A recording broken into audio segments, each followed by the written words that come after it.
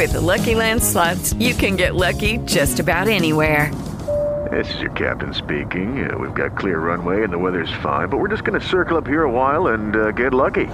No, nothing like that. It's just these cash prizes add up quick. So I suggest you sit back, keep your tray table upright, and start getting lucky.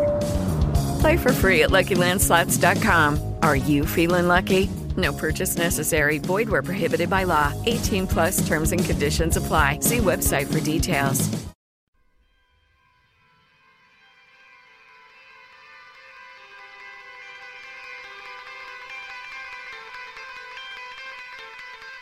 This is Lee Habib, and this is Our American Stories, and we tell stories about everything here on this show, from the arts to sports, and from business to history, and everything in between, including your stories. Send them to OurAmericanNetwork.org. They're some of our favorites. And now it's time for our regular series, The Backstory, about the names and brands that we all know, but whose backstories we don't. Our own Alex Cortez brings us today's story.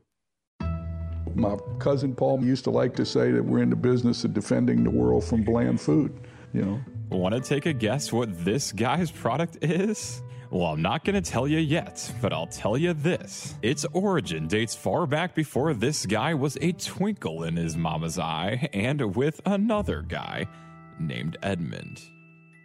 Great-great-grandfather was born in Hagerstown, Maryland in 1815, and we don't know a lot about his young life, but we know that he had found his way to New Orleans by the early 1840s, and he became a banker. He was a successful banker, and he ended up buying 5 branches of the Bank of Louisiana from the bank and becoming an independent banker. And as he traveled around to his various branches, he became friends with Daniel Avery, who was here at Avery Island. The very same island about 2.5 hours outside of New Orleans, where I interviewed this guy. And when Daniel Avery's daughter, Mary Eliza, turned 20, his 40-year-old friend announced to him that he was actually secretly in love with Mary Eliza and wanted to marry her. It didn't go over too well, but because Edmund had been a bachelor, he'd never been married. Mary Eliza imposed on her father and got him to agree to let her marry Edmund. So they married just before the Civil War. But he lost everything in the war. His banks were gone, he was destitute, and he was forced to live here at Avery Island in his father-in-law's home. And it's rumored that about the same time, an unknown man walked up to Edmund one day, handed him some seeds, and simply told him, "Try these. This is a very hot pepper." And so he did, supposedly. He definitely did plant some unknown seeds around then, believed to be from Mexico or Central America. But then he was forced to flee that land too. And this pepper plant was probably about the last thing on his mind.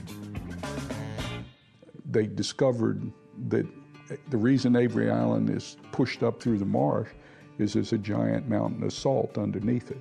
Well, at that point, salt was a valuable commodity. I mean, it was huge to preserve food, and it was being blockaded from the south. So they sent in groups from the various states around the Confederacy to mine the salt. And as soon as the Union realized that there was a source for salt, they sent in a troop to occupy Avery Island and prevent the mining of the salt. So the family left Avery Island during the Civil War. When they came back at the end of the Civil War, Edmund's diary tells us he found one of his pepper plants growing at the side of the chicken coop. And every plant we plant today comes from that plant. And this pepper's product? The world now knows as McElhaney's Tabasco. This red wonder of the world that prevents blandness from ever thinking about entering our day. And Tony Simmons, who we've been hearing from, is the former CEO of McElhaney's and a member of the family. And their family's hot sauce brand is so legendary that many of us don't dare utter the word hot sauce without even thinking about it. We use their trademark instead, Tabasco. we're not actually sure why he named it Tabasco. They're stories, but we don't know for certain why he settled on the name Tabasco. The sauce with a mysterious name from the mysterious seed became synonymous with the category. We employ a doctor of history, Dr. Shane Bernard, our historian, and he does a really good job of trying to keep the truth and the family stories separated. And he cannot find any primary source evidence that tells us where he actually got the seeds. The mysteries remain. Nevertheless, Edmund McElhaney began this thing called Tabasco with only he and his plate of food in mind.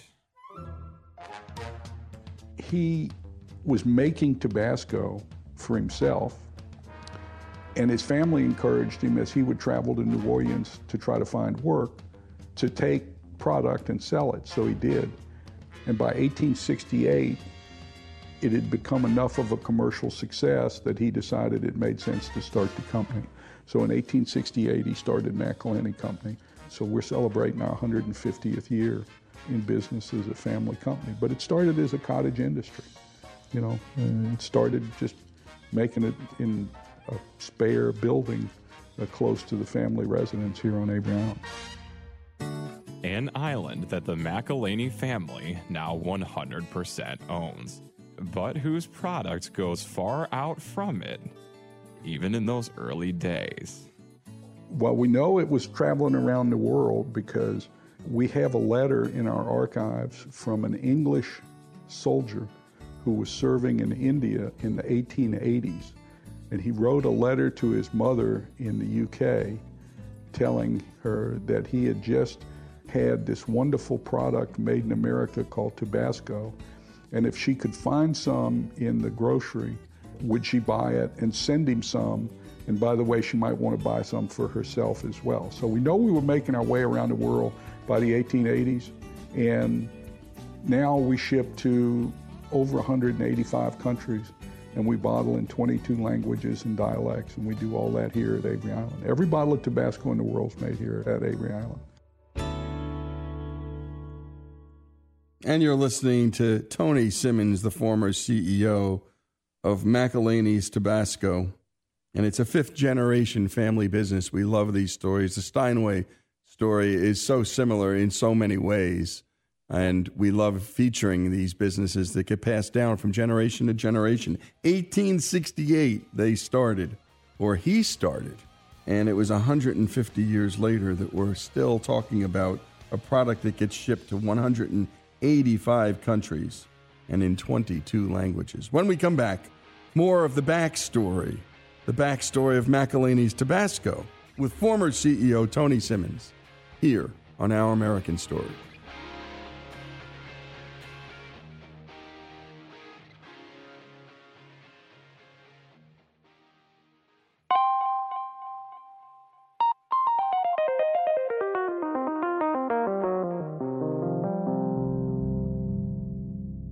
And we continue with Our American Stories and with Tony Simmons, who's bringing us the backstory of his family business that he was the fifth-generation CEO of, and that's McElhaney's Tabasco. Let's get back to Tony on how they make this Tabasco thing. About 6 weeks ago, we started planting seeds in our greenhouse. Mid-April, we'll transplant those little plants to our fields here on Avery Island, and we'll grow them out all summer. In the fall, depending on how much sun we get, how much rain we get, sometime between mid-August and the end of September, we'll harvest peppers. And we pick certain plants to harvest just for the seeds. And then we take those seeds and we send them to our growers in Central and South America. Most of them are small farmers, like in Honduras. I think we got about 400 small farmers growing for us. We're actually growing in Central America, South America, and Africa. And the main reason is we think the pepper actually came from Central America, probably from the Andes or the Amazon Valley somewhere. Colombia, Peru. When you look at our pepper plant, you'll see green pepper, you'll see yellow pepper, you'll see orange pepper, red pepper, and bright red pepper. The only way I have to control the color of the product is only to pick the reddest, ripest pepper. So you go back through the fields over and over and over again, only picking the reddest, ripest pepper and leaving the rest of the pepper on the bush. So it's a very labor-intensive process to pick Tabasco peppers, and so far we haven't been successful with creating a mechanical harvester that's commercially viable. We're close, and we're working on it. We've been working on it for a number of years, but at this point, all Tabasco pepper still needs to be picked by hand. They grind the peppers into a mash, and then they ship those ground up peppers back to us, and we put them in oak barrels, and we age that pepper for up to 3 years. And then we make Tabasco with it by mixing a certain amount of mash with vinegar in 2,000-gallon mixing tanks. And then when we drain it, we strain most of the pepper solids out, and then we make a final product. So from the time we plant a seed here on Avery Island to grow seed pepper for our growers, until the time we put it in the bottle and ship it, it's about a 5-year process for us to make Tabasco. And unlike a lot of CEOs, the process is so important to Tony that he makes it a priority to personally be a part of it every day that he possibly can. At 9 o'clock in the morning, if I'm here, I go down to the blending area, and they'll have up to 96 barrels of mash out for me to look at. If I'm not there by 9:15, they can start doing the processing to mix it, because they don't know what my schedule is, so they don't know when I'm on the island and when I'm not on the island. So they have to assume every day I'm going to be there, but I travel, so I can't be there every morning. Now, we have quality control people that check as well. Every batch gets checked. But the main reason I do it is to impress upon every single employee we have that if it's worth the CEO's time to go down there every morning and make sure this is right before we make Tabasco, nothing we do is more important than making sure that product's right every single time. Every time. It's got to be right, you know. And that's the main reason I do it, not because my guys don't know how to check it. It's very rare for me to reject a barrel of mash. As a matter of fact, in the last year, I think I've rejected 1 barrel of mash. And I was kind of surprised that they put it out, really, you know, because it just smelled terrible. I mean, we're not making Tabasco with this. Tony had the tall task of protecting a family legacy against the huge headwinds that family businesses face. 70% of family-owned businesses fail in the second generation, and by the third generation, 88% will have failed. Fourth generation is, they say, probably between 2 and 4%. We'll survive a fourth generation. McElhaney's is in its 5th generation. There's no statistics for that. They might be too small to measure. So how do they keep keeping it alive and growing it? It starts with remembering the big shoes they have to fill. You've heard about the patriarch Edmund. Just wait until you meet his son.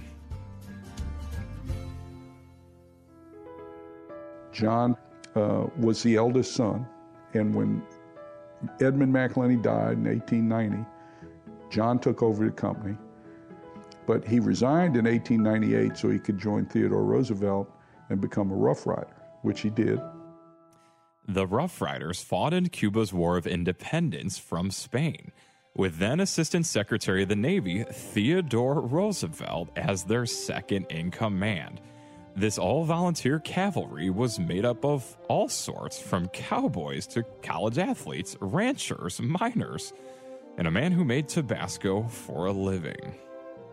And actually rose to being a lieutenant in the Rough Riders, and he remained lifelong friends with Theodore Roosevelt.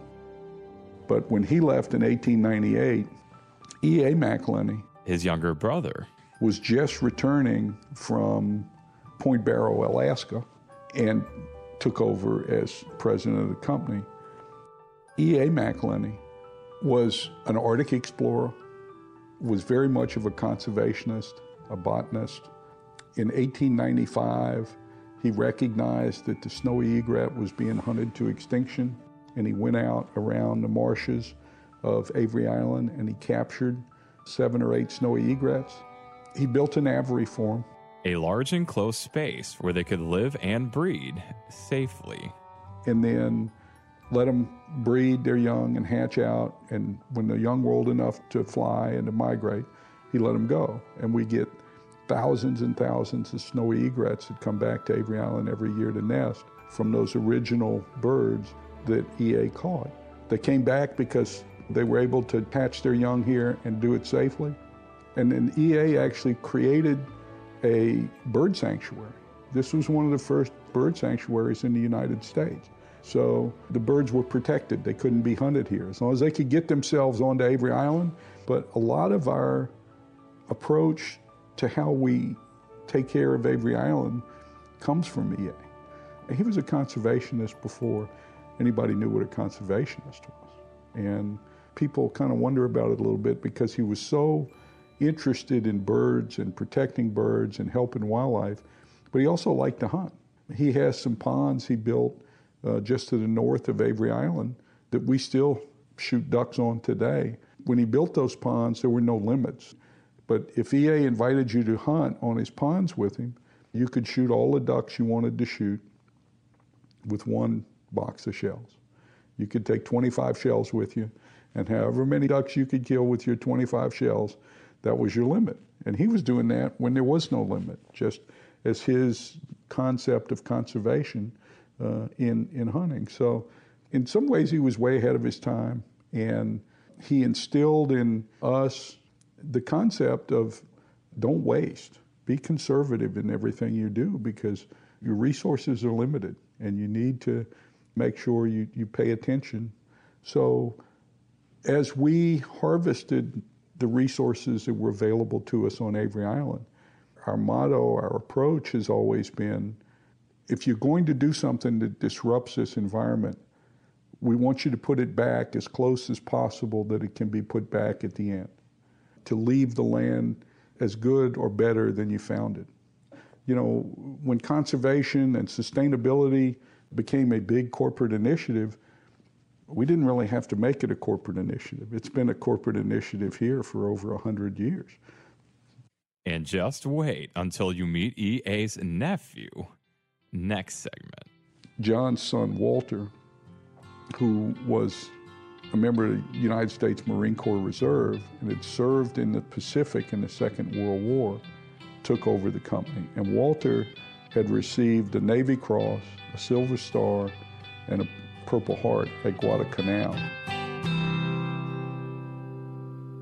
And you've been listening to Tony Simmons, former CEO of McElhenney's Tabasco. You're listening to the backstory. And my goodness, what he was saying about intergenerational family businesses is so true.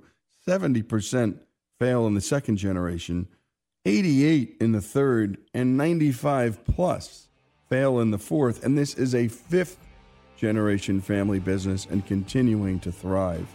The remarkable story. The backstory continues. The McElhenney Tabasco story continues too, here on Our American Story.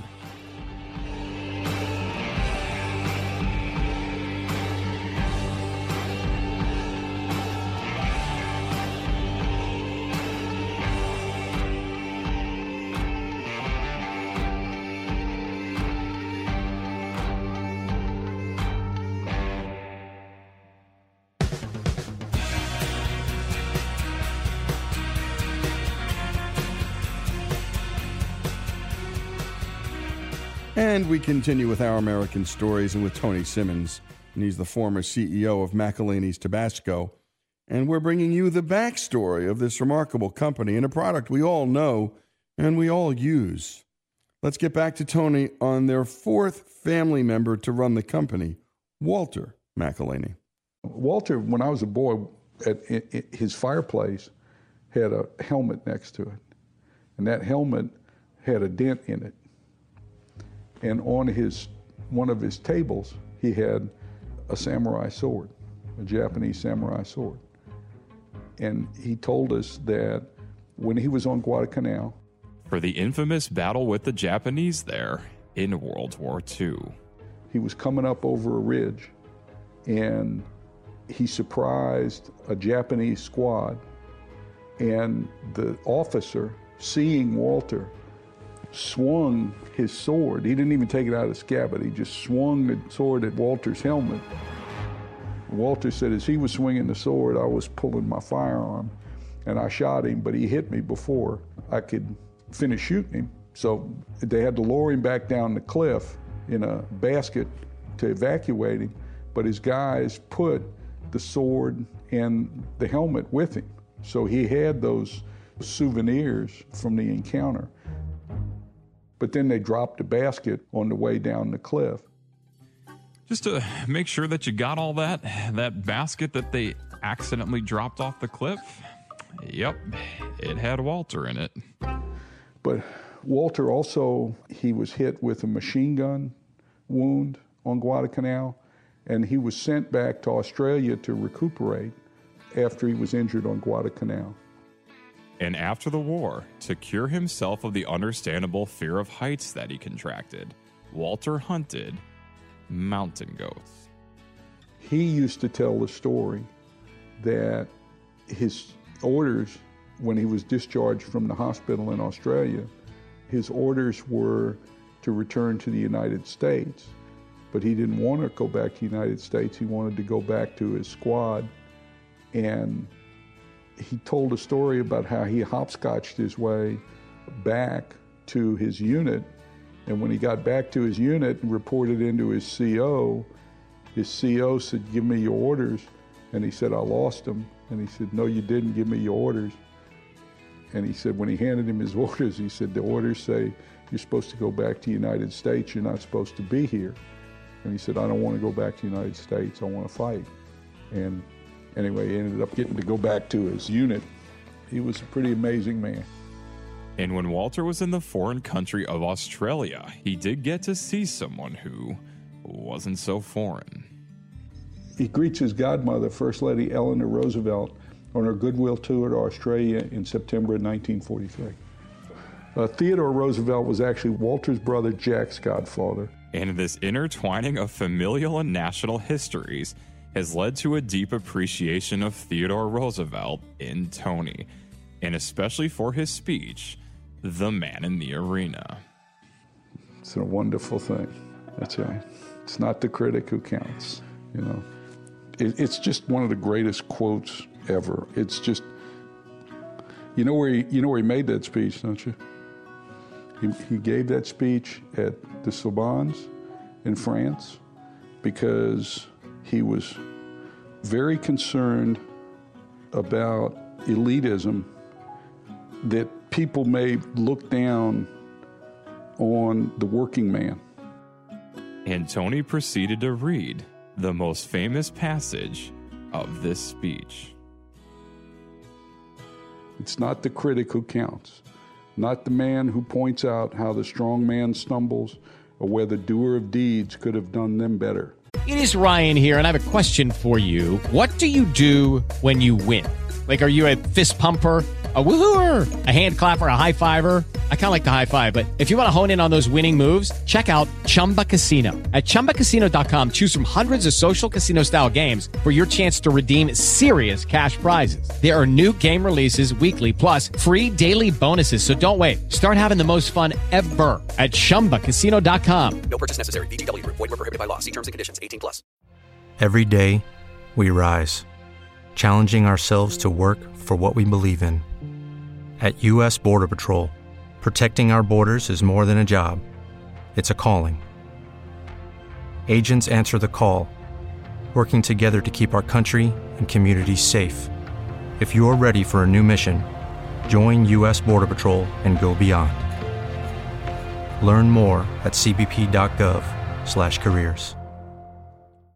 The credit belongs to the man who is actually in the arena, whose face is marred by dust and sweat and blood, who strives valiantly, who errs, who comes short again and again, because there is no effort without error and shortcoming, but who does actually strive to do the deeds, who knows great enthusiasms, the great devotion, who spends himself in a worthy cause, who at the best knows in the end the triumph of high achievement, and at the worst, if he fails, at least fails while daring greatly, so that his place shall never be with those cold and timid souls who neither know victory nor defeat.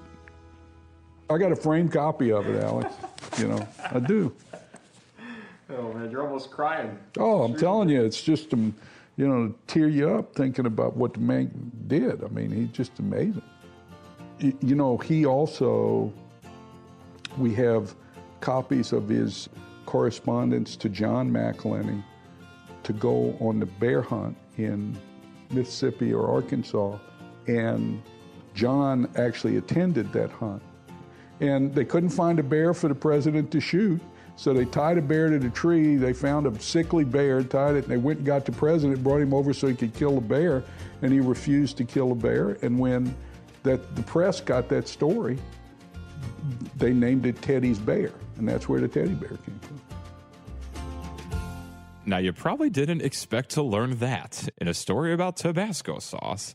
Now, did you? And closer to home, Tony was very blessed that this Uncle Walter was very much a part of his life. Walter stayed in the Marine Corps Reserve. He retired as a brigadier general, and I can tell you from knowing him very well as a young boy, he really liked being referred to as General McElhenney. He liked that a lot. But Walter was a great man. He was a lot of fun, and he used to invite his young cousins like me to stay with him in the summer.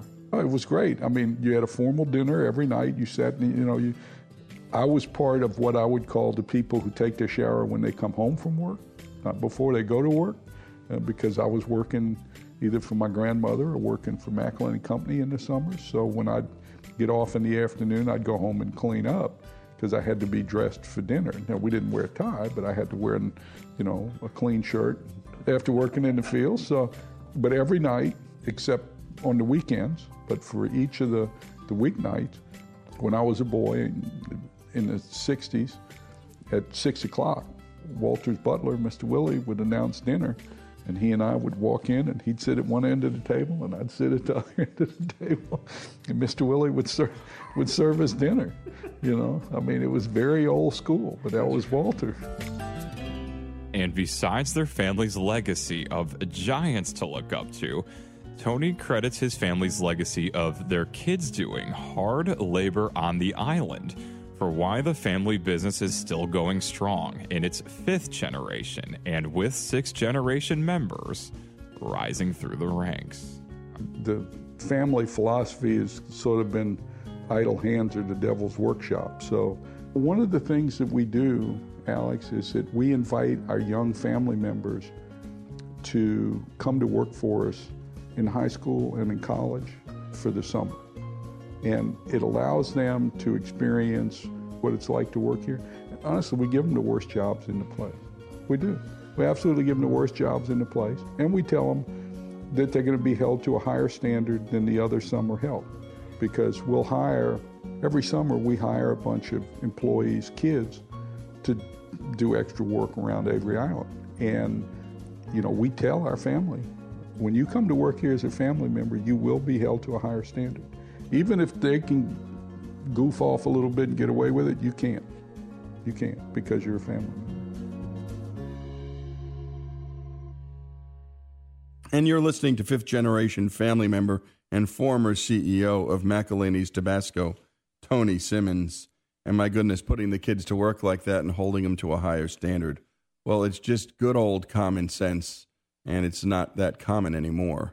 It's hard enough to find people getting their kids working at the age of 14 or 15 or 16 these days. But to make them work, make them do the worst jobs, and then hold them to a higher standard, well, boy, you'd just be, maybe you'd have the Division of Youth and Services sick after you today.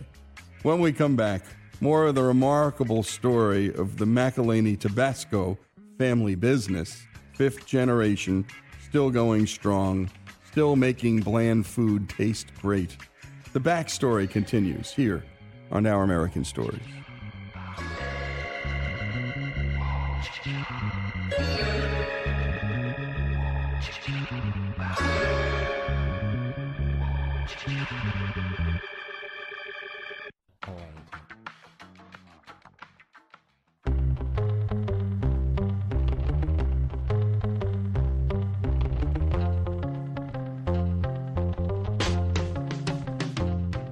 And we continue here with Our American Stories and with Tony Simmons, who's bringing us the backstory of his own family business that's now been running strong for over 5 generations. And again, he was the former CEO of McElhaney's Tabasco.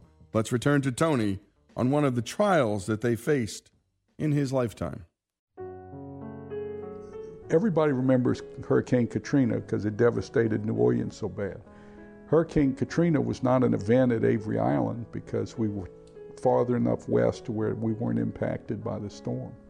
But 2 weeks after Hurricane Katrina, Hurricane Rita came through the western part of Louisiana, and we had 8 feet 2 inches of water at the plant, and the plant floor is at 8 feet 6 inches. So we had 4 inches left before we would have had water in a food plant, and we'd have been closed for months and months to clean up before we would have been back in operation. They were still forced to close for 6 working days, which is no small matter for a business trying to care for its families. So after that, we decided to build a protection system around the plant to increase that protection up to 18 feet 6 inches. We're almost 14 miles in from the coast here, so we think 18 feet 6 inches is a good number. Rita was one of the worst. It was the worst water this area has ever seen that in anybody's memory. And it only got to 8 feet 2 inches. So we now have protection to 18 feet 6 inches. But this fortification came at a price, a literal price in dollars, and an emotional price in desire. We were going to put a museum in New Orleans and an office over the museum. And we took the money we had dedicated for that project, and instead we built the levee. And then we had to assume we were going to lose electricity in that case. So we put in a standby power generation system with twin 750 kW generators and a 10,000 gallon diesel fuel tank to run them. Either pump is supposed to be capable of keeping the facility dry, and either generator is capable of running both pumps at once. So Murphy's Law, whatever can go wrong will go wrong at the worst possible time. So we have 100% redundancy on our system to try to make sure we don't flood ourselves. This shows just how difficult business can be, even 150 years into it. But time and time again, McElhaney's has found strength in one very deep reservoir. We have a very stable workforce, which it also helps the company as well. When I first got here in 2000, we did an award ceremony to award people for their years of service. And I think we had 201 or 202 employees at the time. And I totaled up their years of service, and it came out to like 2,165 years of service over those 200 employees. So, you know, we have a very stable workforce that has a lot of institutional knowledge about what we do and how we do it, and that serves us in absolutely good stead. We can't compete against the oil field when it comes to wages. When the oil field is really going, when things are good in the oil field, they pay way more money than we can afford to pay as a food manufacturer. But a lot of our employees who would be able to get those jobs choose not to do so for a couple of reasons. One is we offer a very competitive package of benefits, so their health care coverage, that type of thing is going to be equal. What we don't offer is that hourly wage that they could make, but to some extent that hourly wage also A lot of our oil and gas business here is offshore, which means they have to be away from their families for extended periods of time.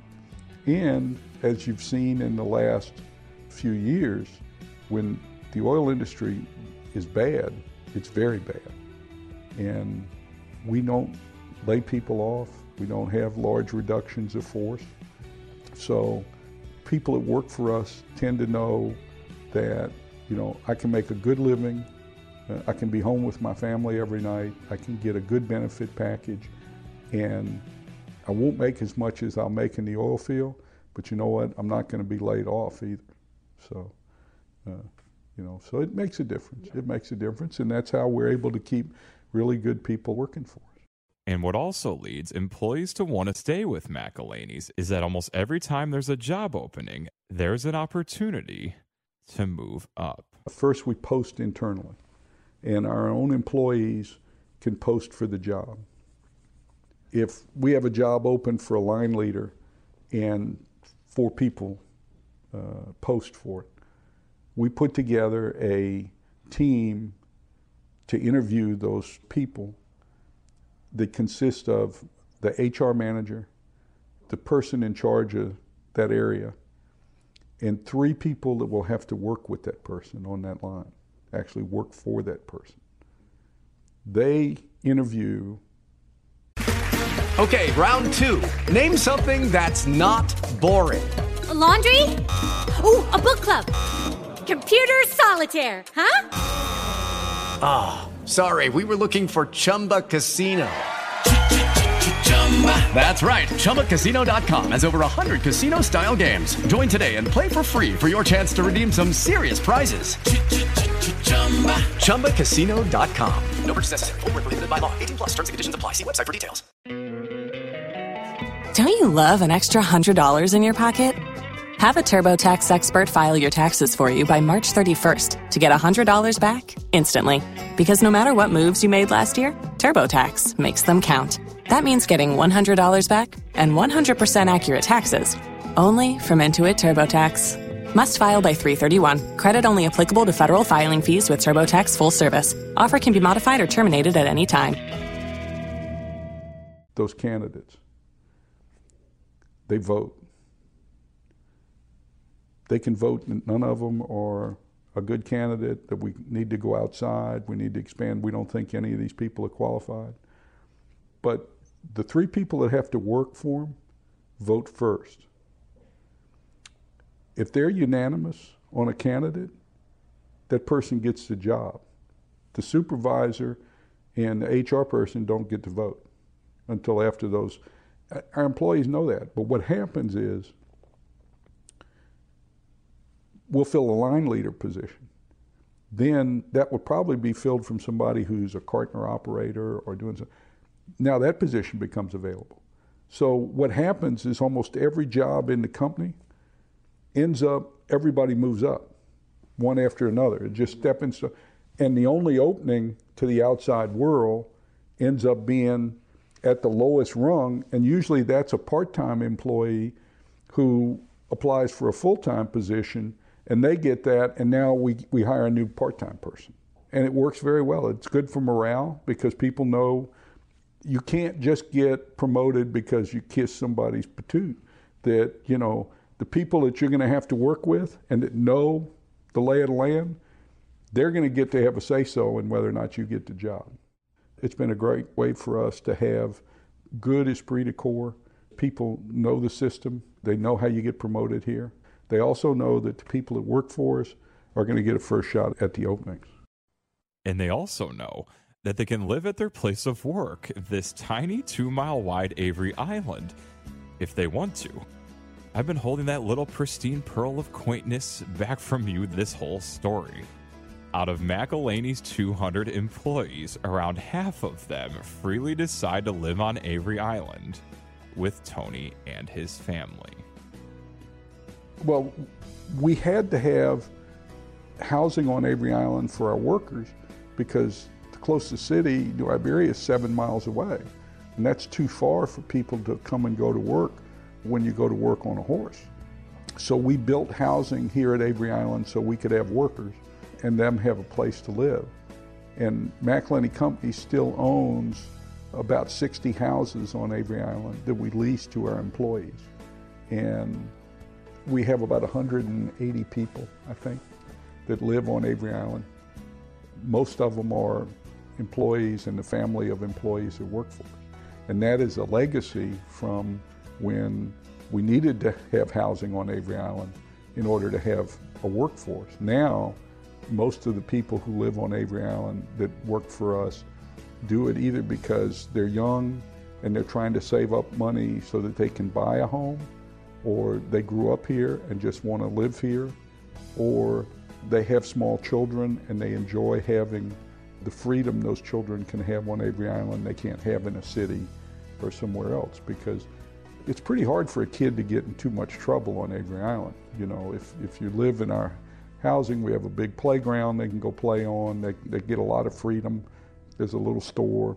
Everybody knows each other, everybody knows who everybody's kids are, so everybody's kind of watching out for everybody else. And even though there is traffic on and off the island, in some ways it's a gated community because we do monitor who comes and goes off the island. So, you know, children can have a lot more freedom here than they can have in some other places. Especially if they move here and the kids get used to that kind of freedom, then the kids don't want to leave anyway. So, but it's very quiet. You can't even get a pizza delivered to Avery Island. You can maybe get one delivered to Avery Island at the toll gate. They might be willing to bring a pizza there, but that's about it. And great job, as always, to Alex Cortez, and a special thanks to Tony Simmons, the former CEO of McElhaney's Tabasco. And my goodness, they're in the business of defending the world against bland food. I love that as a mission statement for a company.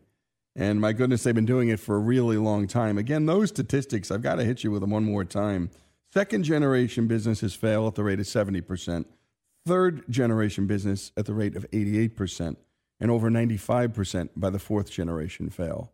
And these guys, these folks at McElhaney, fifth generation, going strong and still changing the world and changing our palates. By the way, if you have a local family business story around your country that's multi-generational, please send them our way. OurAmericanNetwork.org is where you can send them. In times of stress, when small businesses are under assault through tough economic times, you can sort of feel and understand, A, how hard it is to get a business going, and the catastrophe it is when one of these businesses closes. The lives, the families, yeah, the product too, but the world can live without a product. But these folks can't live without these jobs. A beautiful story, another great backstory, the story of McElhaney's Tabasco, here on Our American Stories.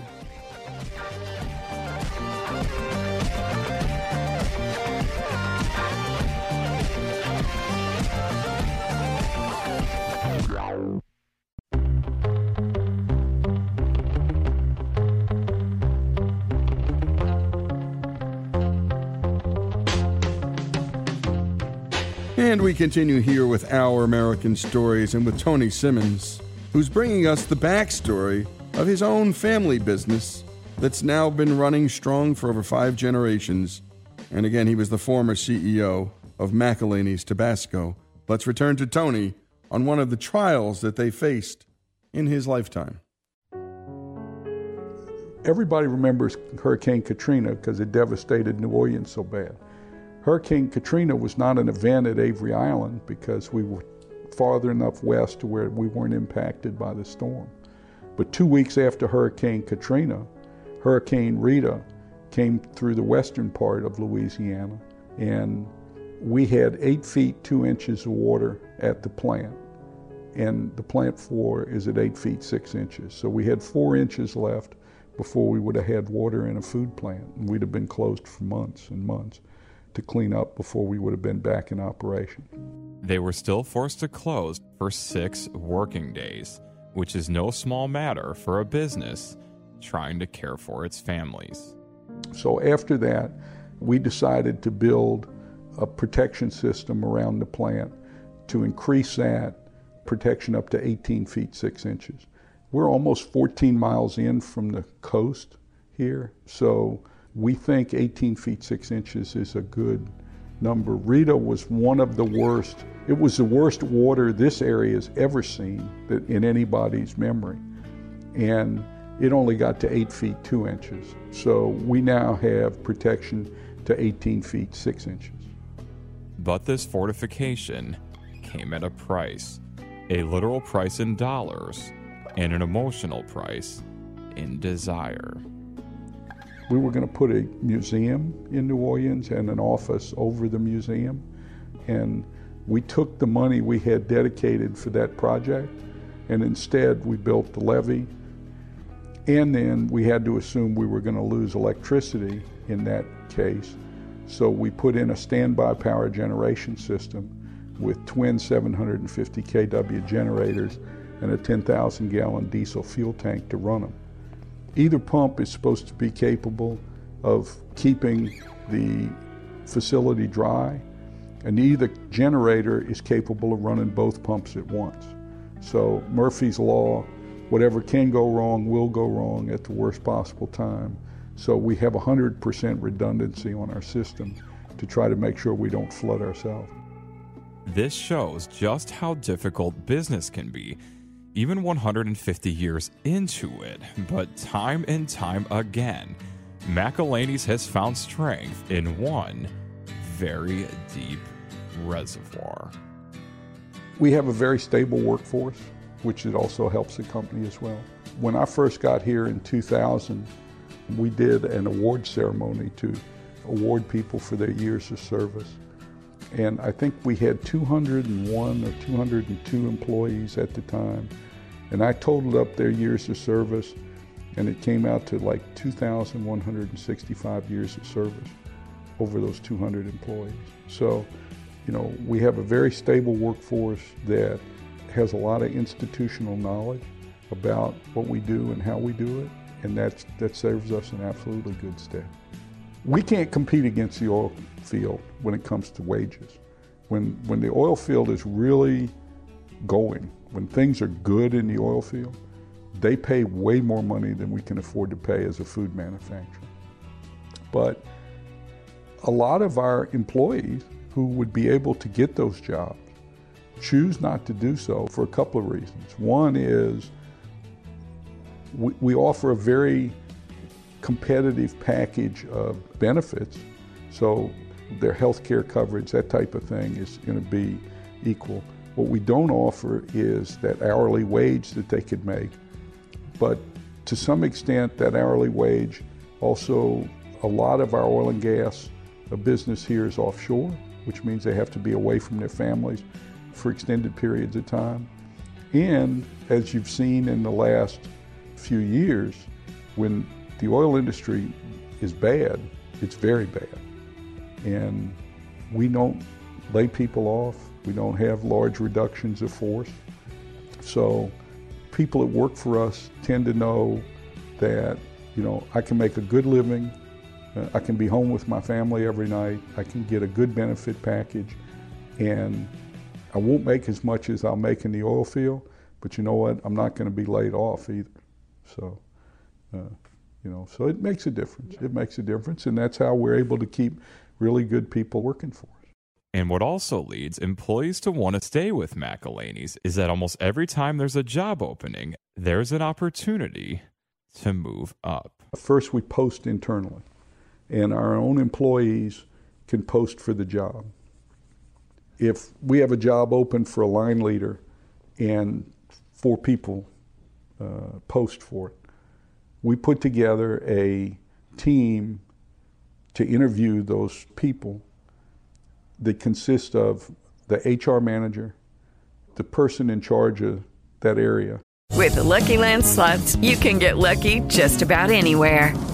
This is your captain speaking. We've got clear runway and the weather's fine, but we're just going to circle up here a while and get lucky. No, nothing like that. It's just these cash prizes add up quick. So I suggest you sit back, keep your tray table upright, and start getting lucky. Play for free at LuckyLandSlots.com. Are you feeling lucky? No purchase necessary. Void where prohibited by law. 18+ terms and conditions apply. See website for details. And 3 people that will have to work with that person on that line, actually work for that person. They interview those candidates. They vote. They can vote. None of them are a good candidate, that we need to go outside, we need to expand, we don't think any of these people are qualified. But the 3 people that have to work for them vote first. If they're unanimous on a candidate, that person gets the job. The supervisor and the HR person don't get to vote until after those. Our employees know that. But what happens is, we'll fill a line leader position. Then that would probably be filled from somebody who's a Cartner operator or doing something. Now that position becomes available. So what happens is almost every job in the company ends up, everybody moves up, one after another. It just stepping stone. And the only opening to the outside world ends up being at the lowest rung, and usually that's a part-time employee who applies for a full-time position, and they get that, and now we hire a new part-time person. And it works very well. It's good for morale because people know you can't just get promoted because you kiss somebody's patoot. That, you know, the people that you're going to have to work with and that know the lay of the land, they're going to get to have a say-so in whether or not you get the job. It's been a great way for us to have good esprit de corps. People know the system. They know how you get promoted here. They also know that the people that work for us are going to get a first shot at the openings. And they also know that they can live at their place of work, this tiny 2-mile wide Avery Island, if they want to. I've been holding that little pristine pearl of quaintness back from you this whole story. Out of McElhaney's 200 employees, around half of them freely decide to live on Avery Island with Tony and his family. Well, we had to have housing on Avery Island for our workers because the closest city, New Iberia, is 7 miles away. And that's too far for people to come and go to work when you go to work on a horse. So we built housing here at Avery Island so we could have workers and them have a place to live. And McElhaney Company still owns about 60 houses on Avery Island that we lease to our employees. And we have about 180 people, I think, that live on Avery Island. Most of them are employees and the family of employees that work for us.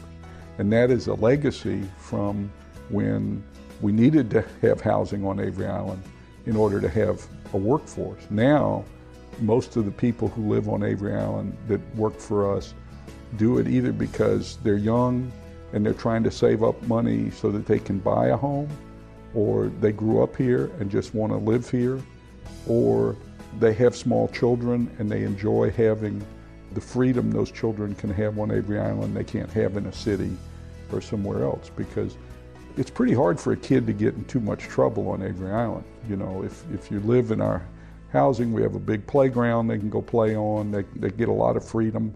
There's a little store. Everybody knows each other, everybody knows who everybody's kids are, so everybody's kind of watching out for everybody else. And even though there is traffic on and off the island, in some ways it's a gated community because we do monitor who comes and goes off the island. So, you know, children can have a lot more freedom here than they can have in some other places. Especially if they move here and the kids get used to that kind of freedom, then the kids don't want to leave anyway. So, but it's very quiet. You can't even get a pizza delivered to Avery Island. You can maybe get one delivered to the Avery Island at the toll gate. They might be willing to bring a pizza there, but that's about it. And great job, as always, to Alex Cortez, and a special thanks to Tony Simmons, the former CEO of McElhaney's Tabasco. And my goodness, they're in the business of defending the world against bland food. I love that as a mission statement for a company. And my goodness, they've been doing it for a really long time. Again, those statistics, I've got to hit you with them one more time. Second-generation businesses fail at the rate of 70%. Third-generation business at the rate of 88%. And over 95% by the fourth generation fail.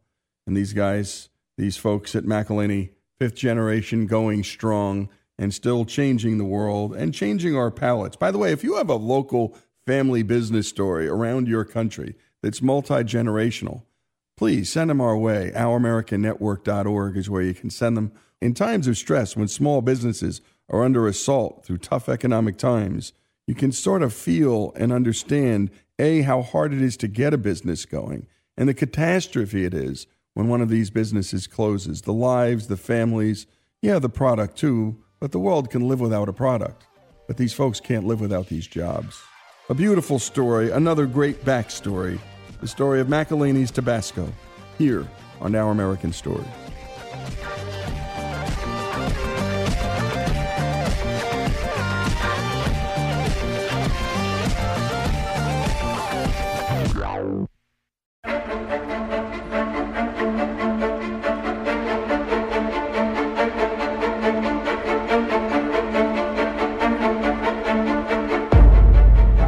This is Lee Habib, and this is Our American Stories, and we tell stories about everything here on this show, from the arts to sports and from business to history, and everything in between, including your stories. Send them to OurAmericanNetwork.org. That's OurAmericanNetwork.org. They're some of our favorites. On January 23rd, 1961, just 4 days after President John F. Kennedy was sworn into office, a B-52 bomber crashed near Seymour Johnson Air Force Base in North Carolina. 2 H-bombs, each 250 times more powerful than the bombs dropped on Japan, marking the end of World War II, were thrown out and fell at a velocity of 700 miles per hour and crashed into Goldsboro, North Carolina. Information about this event was kept classified until 2013. This is the true story of that mission, as told by the man who actually dismantled the hydrogen bombs in the aftermath of an accident that could have been the worst man-made disaster in history. Here's Earl Smith with the true story of the Goldsboro Broken Arrow. Well, I graduated high school in 1956 in Hatton, Alabama. And like everybody else around there, the day after you graduate high school, you go to Kalamazoo, Michigan. So I go to Kalamazoo to visit my brother. I had a brother and 2 sisters live there, and my brother had a neighbor about my age, and so we decided to go downtown on a Saturday morning just to fool around, and so there was a recruiter station. I said, let's go and make that thing a guy think we're going to join. So it was in the morning, we were down there, so by 3 o'clock that afternoon, we was pulling out on a train for the processing station in the Air Force. So anyway, when I went back, my brother and him was about to have a heart attack. He said, you did what? I said, I joined the Air Force. No, you didn't. Yeah, I did. I got to leave this afternoon. And I left. We signed up on a buddy plan, and after that, I never saw my buddy again. So he goes to California for schooling, and I go to Texas. And the first school I went to is called Munition School. And they give you different tests to see kind of what you qualified for. So this first assignment, they send me down to Puerto Rico, Ramey Air Force Base. So I go down to Puerto Rico there, and I'm doing the job at what a munition maintenance calls for, which is basically taking care of the bombs and the ammo in the storage area and loading them on the plane and what have you. Well, the Air Force decided to start a airborne alert with nuclear weapons. So we had 33 B-36 bombers down there. So they started what they call Operation Curtain Raiser. Every day at 1 o'clock, a plane would leave Ramey, and at the same time, another plane would leave North Africa. There's one always in the air, and 5 on the ground. We're 5 days on the ground, loaded with nuclear weapons, each one, ready to go, and ammunition. So anyway, when I leave Puerto Rico, they formed a new squadron called the 53rd MMS, which is Munitions Maintenance Squadron. And we wound up at Seymour Johnson Air Force Base in North Carolina. Back then, I just figured I'd rather disarm a bomb and eat when I was hungry, but real reckless, that back then. But I'm the same kid that when I was growing up, all the little neighbor kids older than me, they taught me into turning over the neighbor's beehive and stuff like that, or throw his bucket in the well, the old dug wells, and I'd do stuff like that. I was real daring. So I guess it stems from something like that. I had put in for bomb disposal school, but before you can get in, you have to, I understand, have a grade of 90 or above, I believe, from munition man for them to put the money behind you, and it's strictly voluntary. So I received an appointment after a few months to go to EOD school in Indian Head, Maryland. Well, the school, like I say, was extremely hard. You just literally live from day to day and hope you can make it through another day. Because the man, when they're in the indoctrination, first of all, they take you out in this field. It's about a 20-acre field.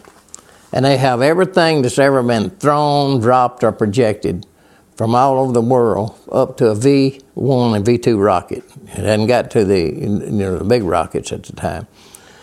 And a man tells you, he said, gentlemen, before you graduate this school, if you're fortunate enough to graduate this school, you'll be able to walk up to any piece of ordnance out here and tell me what it is, what kind of explosive used in it, what kind of fusion system, and what country it's from, and how to disarm it. And everybody punching everybody, yeah, sure, yeah.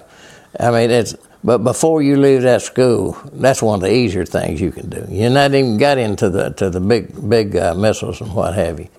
But really, the nuclear bombs hadn't entered my mind. I never dreaming that I'd have anything dropped in my lap like was dropped in my lap.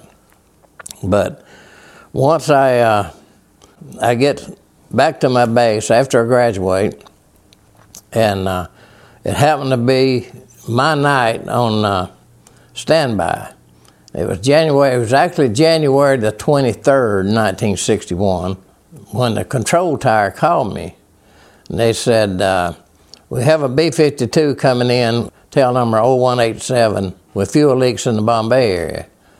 Well, I knew that was serious because when they go to let the landing gear down, you possibly have sparks could, create a fire. And I lived off base, so it had been a snow on the ground. It was about 10 degrees that night, so I got dressed right quick, and I didn't bother to lace my boots on. I just wrapped the strings around them, tied them. But by the time I got to the base, they determined it had crashed off base about 12 miles. So General Moore already had a helicopter waiting for me because the EOD man has first priority on what they call a broken arrow. The bomb that fell was a Mark 39 bomb, which is actually 3.8 megatons of explosive.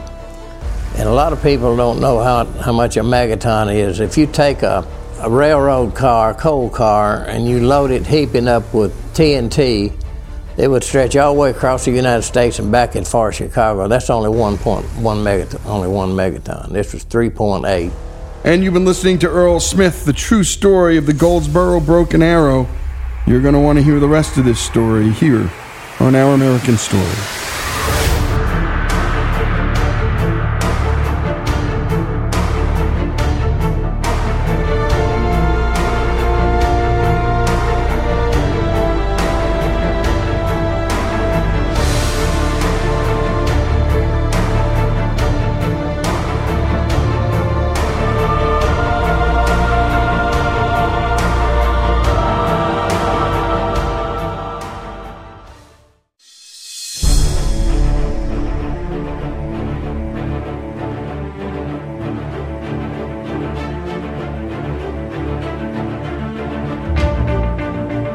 And we continue here with Our American Stories, and we just learned from Earl Smith that just one of the 2 hydrogen bombs that fell on Goldsboro, North Carolina in 1961 contained 3.8 megatons of explosives.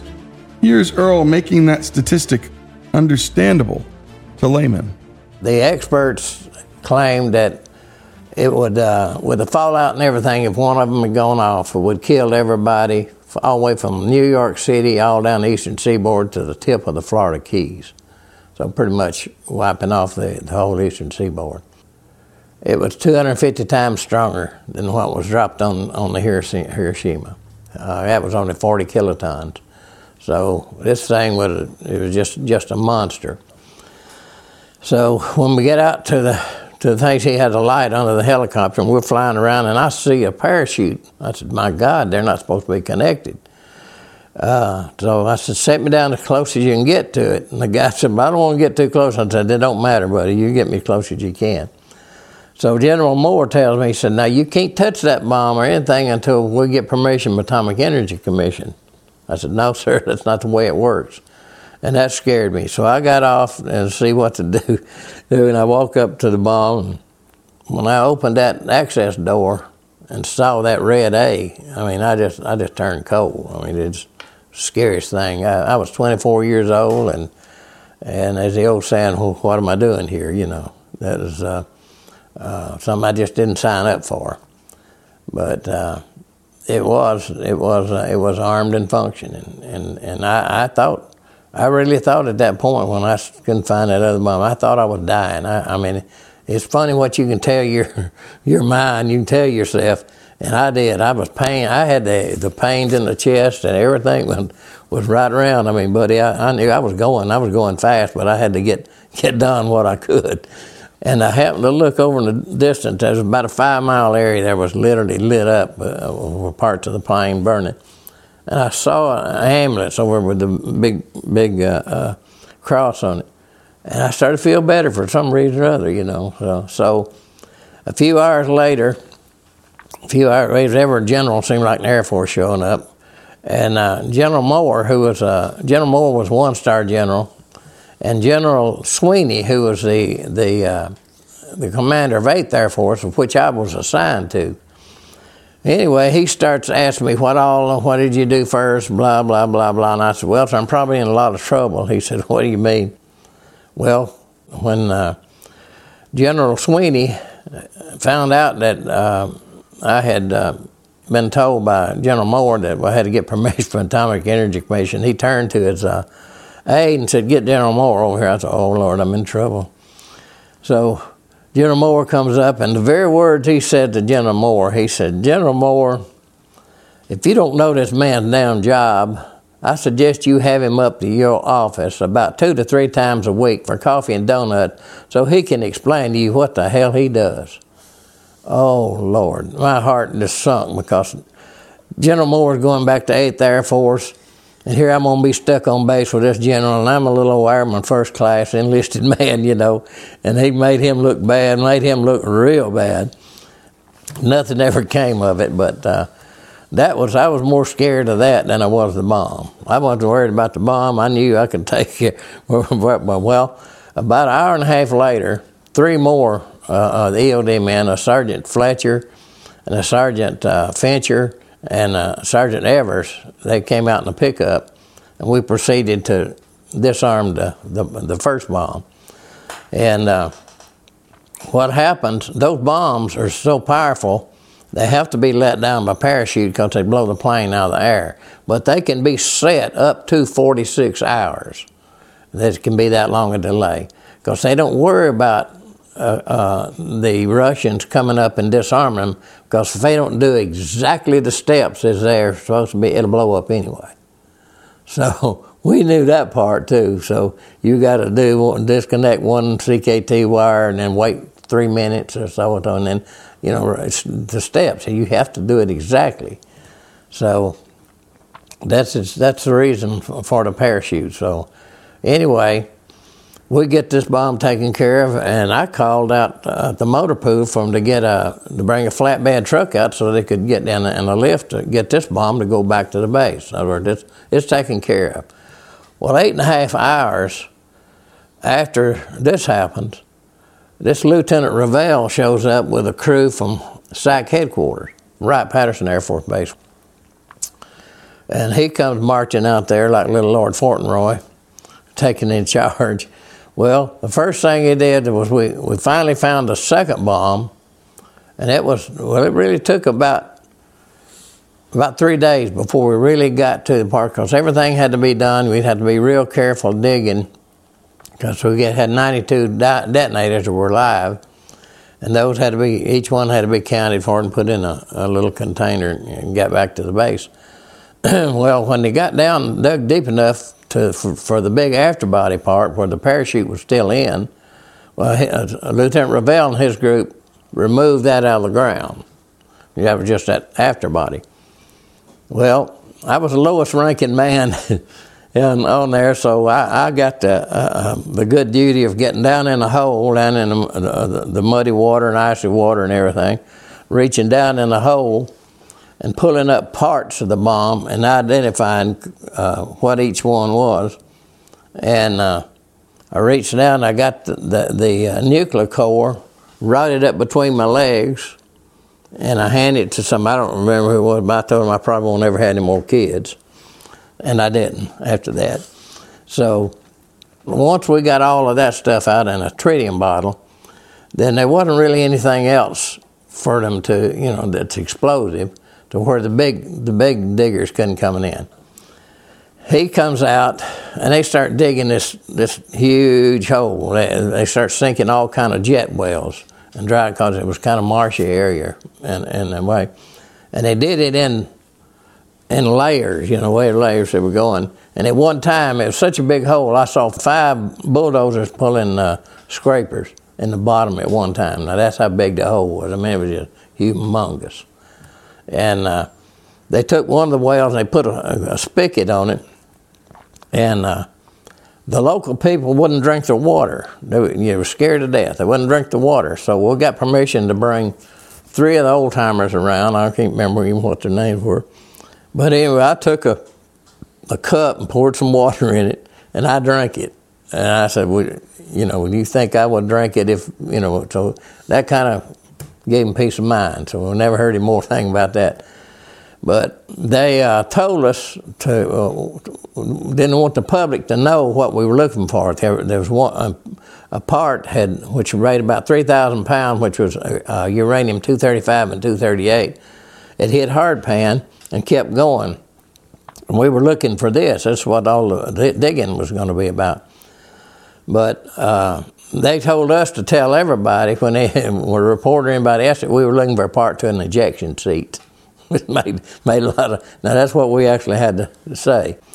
But one poor man was a sharecropper, and he looks up and sees this humongous parachute with something in it. He thought the Russians were invading, so he grabbed a pound of cornbread and some milk and some blankets. They found him 7 hours later under some bushes where they were looking for Major Shelton. He was something had killed him. The 3 bodies were killed, and 2 bodies were in the wreckage immediately close to where the bomb was. But 5 men survived. One man, Captain Maddox, he didn't have an ejection seat. So when everybody else ejected, he said he saw a hole and he just dove for it, never dreaming he'd get out. So he made it through, and then he hitched a ride somewhere back to the base. He still had his parachute, and the gate guard was talking about going to arrest him, thought he'd stole a parachute. But nobody... Hey guys, it is Ryan. I'm not sure if you know this about me, but I'm a bit of a fun fanatic when I can. I like to work, but I like fun too. It's a thing. And now the truth is out there. I can tell you about my favorite place to have fun. Chumba Casino. They have hundreds of social casino style games to choose from with new games released each week. You can play for free anytime, anywhere. And each day brings a new chance to collect daily bonuses. So join me in the fun. Sign up now at ChumbaCasino.com. No purchase necessary. VGW Group. Void where prohibited by law. See terms and conditions. 18+. My knowledge is ever escaped jumping out of a jet plane and survived. And you're listening to Earl Smith. And my goodness, what he was up to that day in North Carolina. Well, we never knew about it until fairly recently.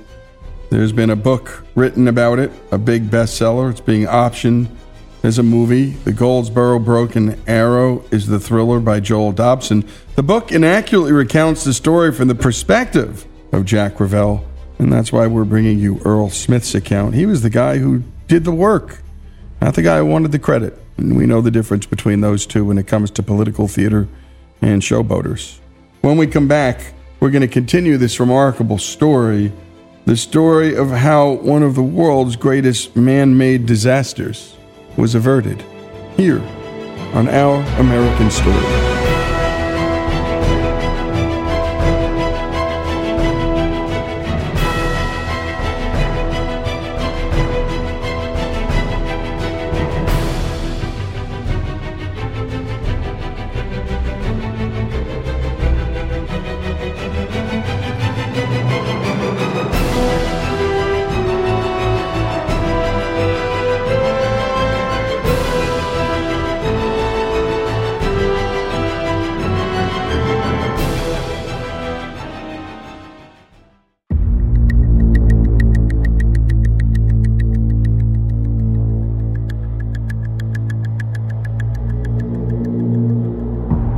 And we continue here with Our American Stories, and we love telling you these stories from history because they're important. And my goodness, these are things ordinary Americans do that are, well, they're just extraordinary. And all of our history stories, by the way, are always brought to us by the great folks at Hillsdale College.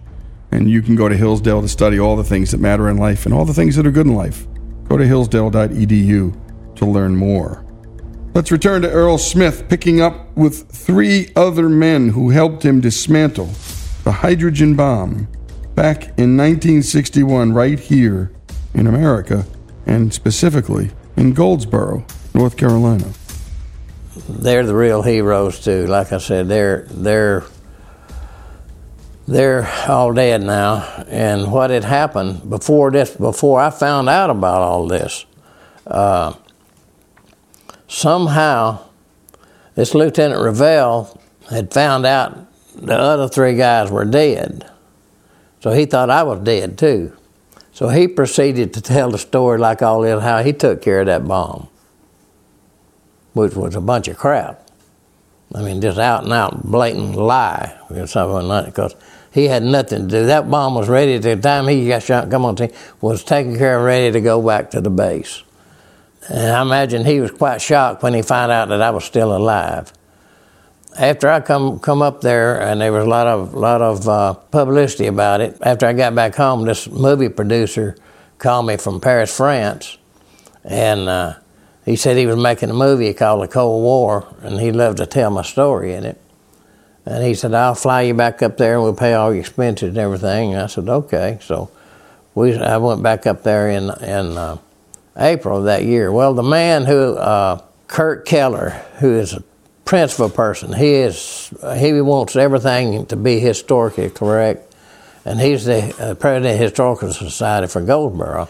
Well, this lieutenant, when he was telling his story, me or neither 3 of the other guys were ever mentioned about anything. Never mentioned. So that set me on fire about getting everything straight. So that's when I went back. Kurt Keller invited me up to tell the story. As a matter of fact, when we made this movie, the man that's flying over from Paris, the guy who's the director or president of the Historical Society, he said this Lieutenant Revelle was invited to be a part of it too. He said, I'll take bets he won't show up. And guess what? He didn't. I was sure hoping to hell he would. After all that he told and this stuff, and after 3 dead men, Sergeant Fincher, Sergeant Fletcher, and Sergeant Evers, well, all they'd done, I mean, they couldn't defend themselves. And the way he did that, I lost any respect I ever might have had about him. And then when they wrote this book, I think it ended up being 2 books. I've only seen one, Broken Arrow over Goldsboro. The man that wrote that, I finally had talked to him, and I said, I don't hold you. I said, first of all, I asked him, where did you get this information? He said, well, from Lieutenant Revelle. I said, well, he told you a bunch of crap. And then I proceeded to tell him about what really happened. And he said, well, I figured he was an officer and a gentleman. And I said, well, you kind of figured wrong on this one, because he wasn't. Turned out to be other than that.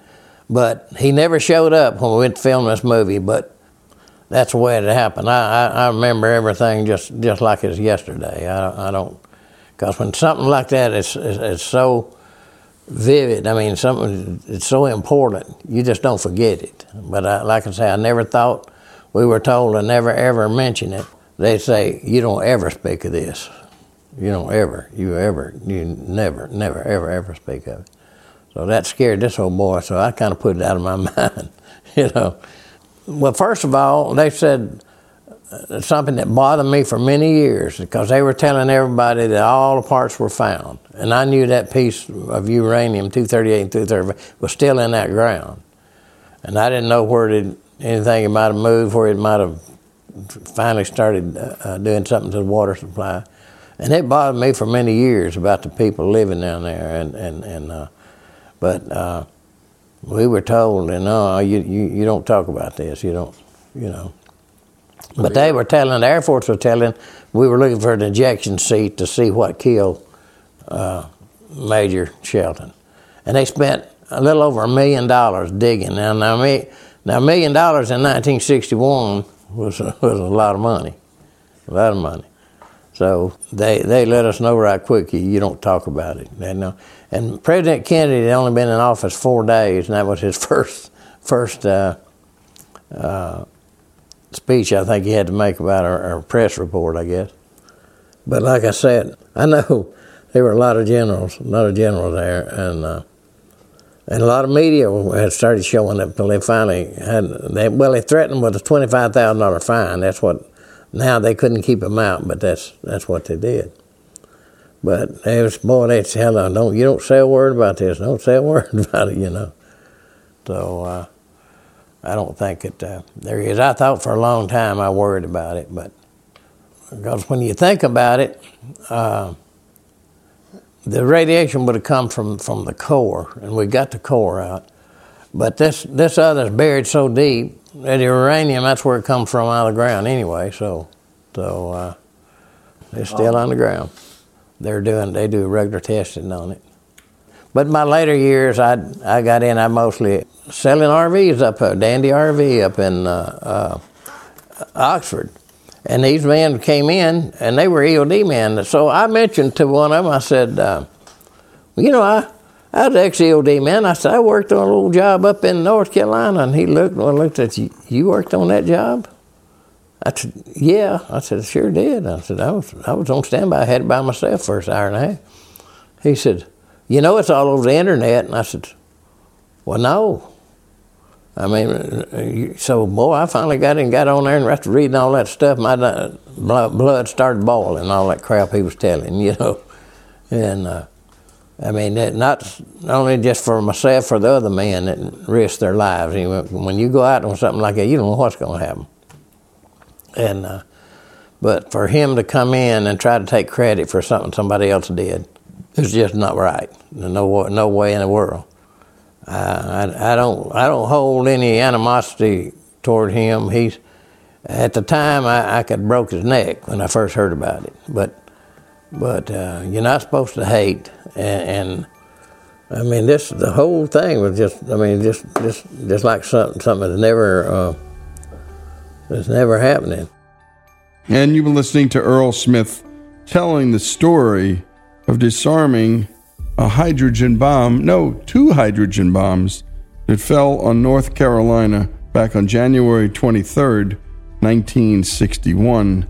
This event was kept classified until 2013.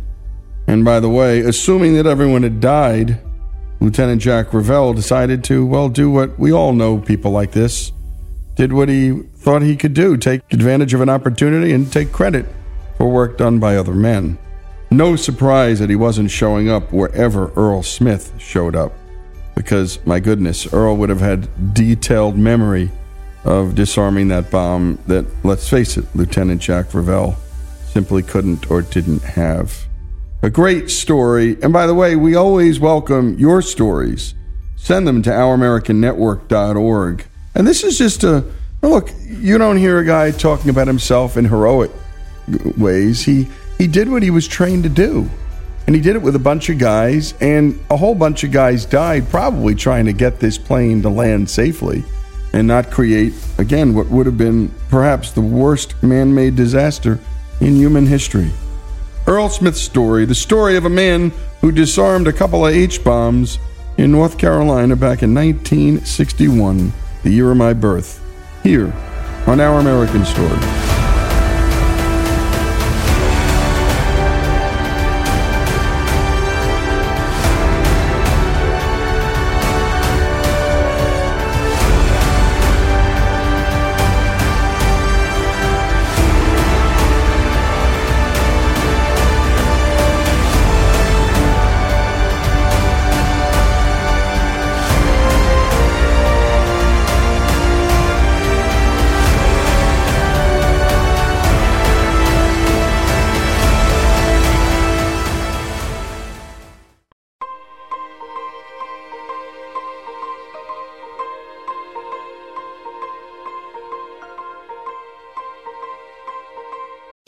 Land Casino asking people, what's the weirdest place you've gotten lucky? Lucky? In line at the deli, I guess? Aha, in my dentist's office. More than once, actually. Do I have to say? Yes, you do. In the car before my kids' PTA meeting. Really? Yes. Excuse me, what's the weirdest place you've gotten lucky? I never win and tell. Well, there you have it. You can get lucky anywhere, playing at LuckyLandSlots.com. Play for free right now. Are you feeling lucky? No purchase necessary. Void where prohibited by law. 18+. Terms and conditions apply. See website for details. This is Our American Stories, and our next story, well, it's about the Wrigley Mansion in Phoenix, Arizona. That's right, we tell stories about buildings, we've told stories about towns, about the toilet, about candy corn, in addition to all the other stories we tell. It was built by William Wrigley Jr., the man who invented, as you can probably guess, Wrigley's chewing gum. Judy Pearson is here to tell us the story of the building, the man who built it, and so much more. Take it away, Judy. In 1891, 30-year-old William Wrigley arrived in Chicago from Philadelphia. With $32, the only money he had to his name, about $900 today, he started the Wrigley's Scouring Soap Company. To entice housewives to try his soap, he included a box of baking powder with every purchase. Wrigley was soon shocked to discover that his baking powder was more popular than his soap. So he went into the baking soda business, adding 2 packages of chewing gum to each can. Again, his gift with purchase was more popular than his primary product, and Wrigley's chewing gum was born, producing spearmint, juicy fruit, and doublemint. The business grew, and so did Wrigley's fortune. In 1915, he spent $2.5 million telling people that chewing gum aided the digestion, and that chewing it was a pleasurable experience. Remember, double your pleasure, double your fun with doublemint gum? Wrigley was a whirlwind of ideas. He never stopped innovating and reinventing himself, always ready for the next adventure. He bought a minority stake in the Chicago Cubs in 1916 and became the majority owner in 1921. 6 years later, he changed the name of the team's ballpark to Wrigley Field.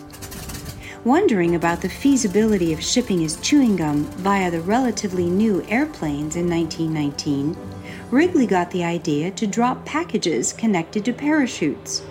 Dealers across the Midwest would then travel to the drop points, taking delivery of their merchandise.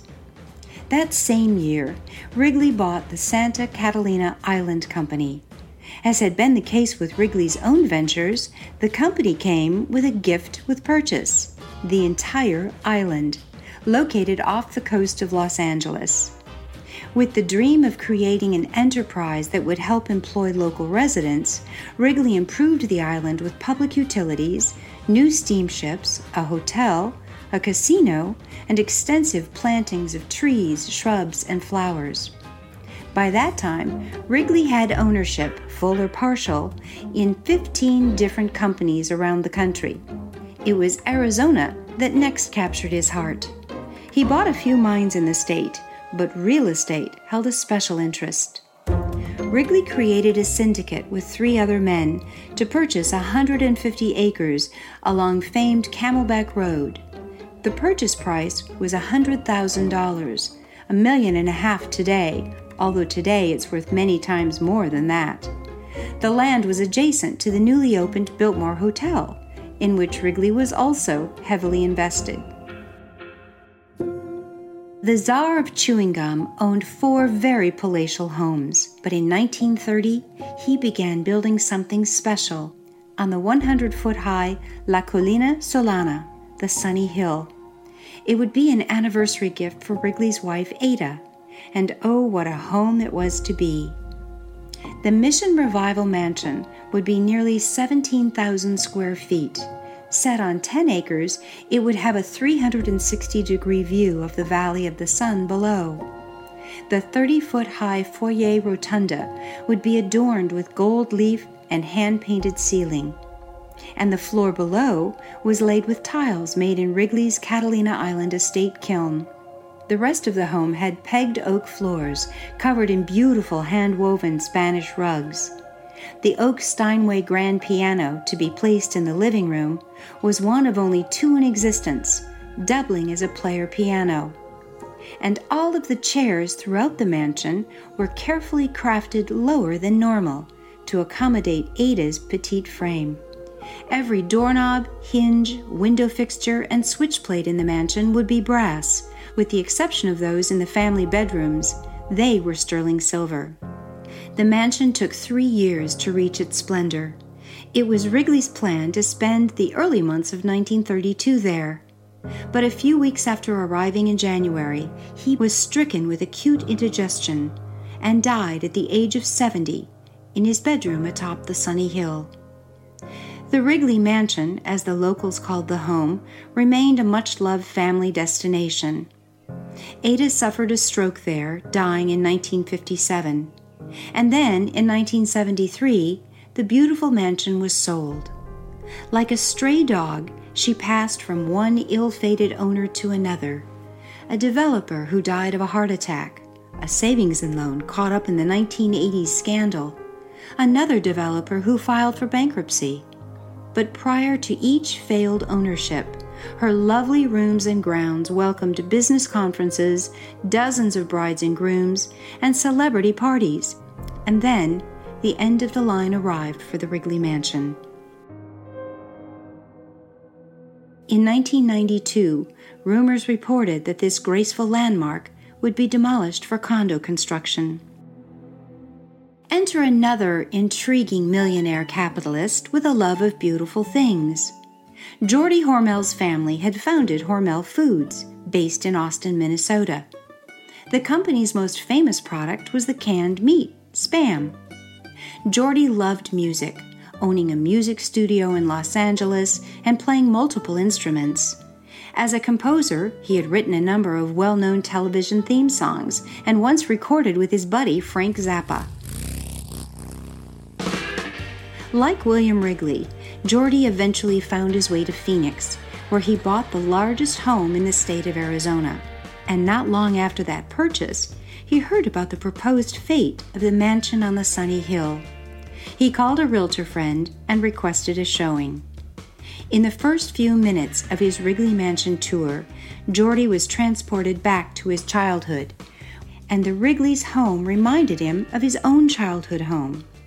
Having turned that into a supper club where he entertained guests with his accomplished piano playing, he knew he could do the same thing with this mansion.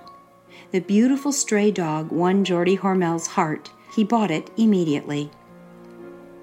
Geordie and his wife Jamie began restoring the mansion and opened it as a private club.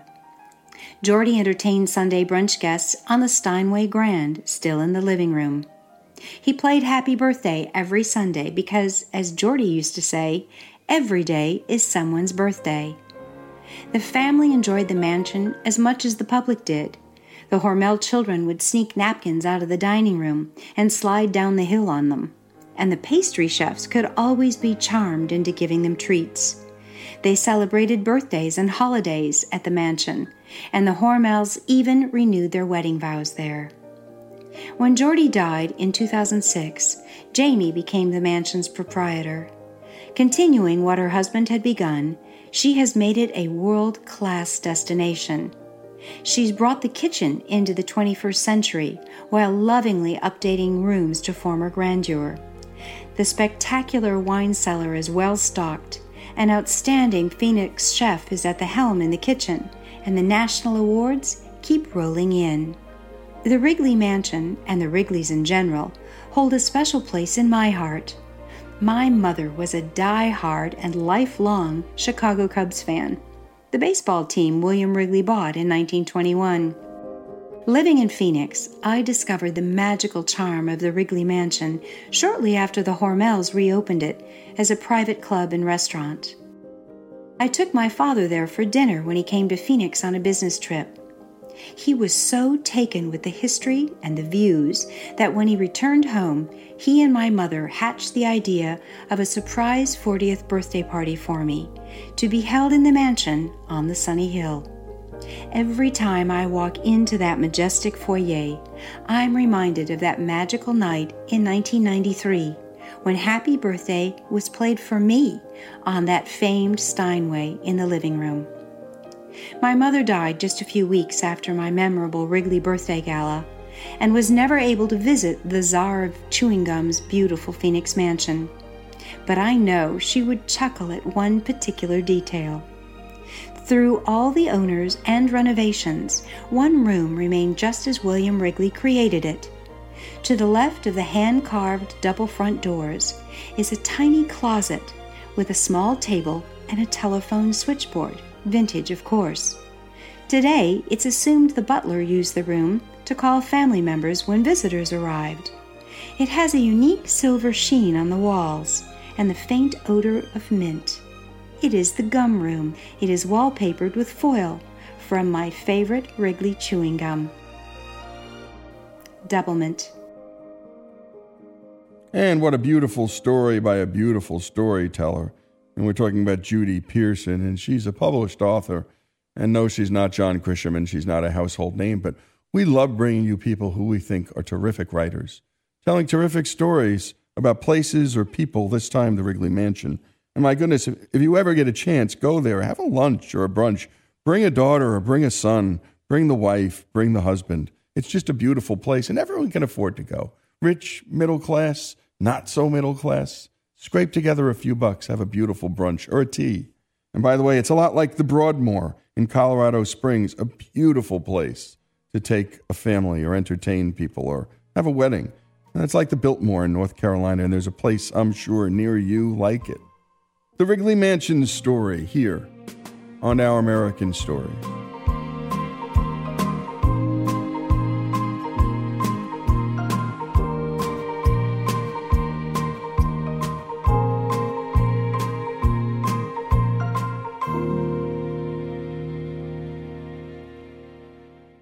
Lucky Land Casino, asking people, what's the weirdest place you've gotten lucky? Lucky? In line at the deli, I guess? Aha, in my dentist's office.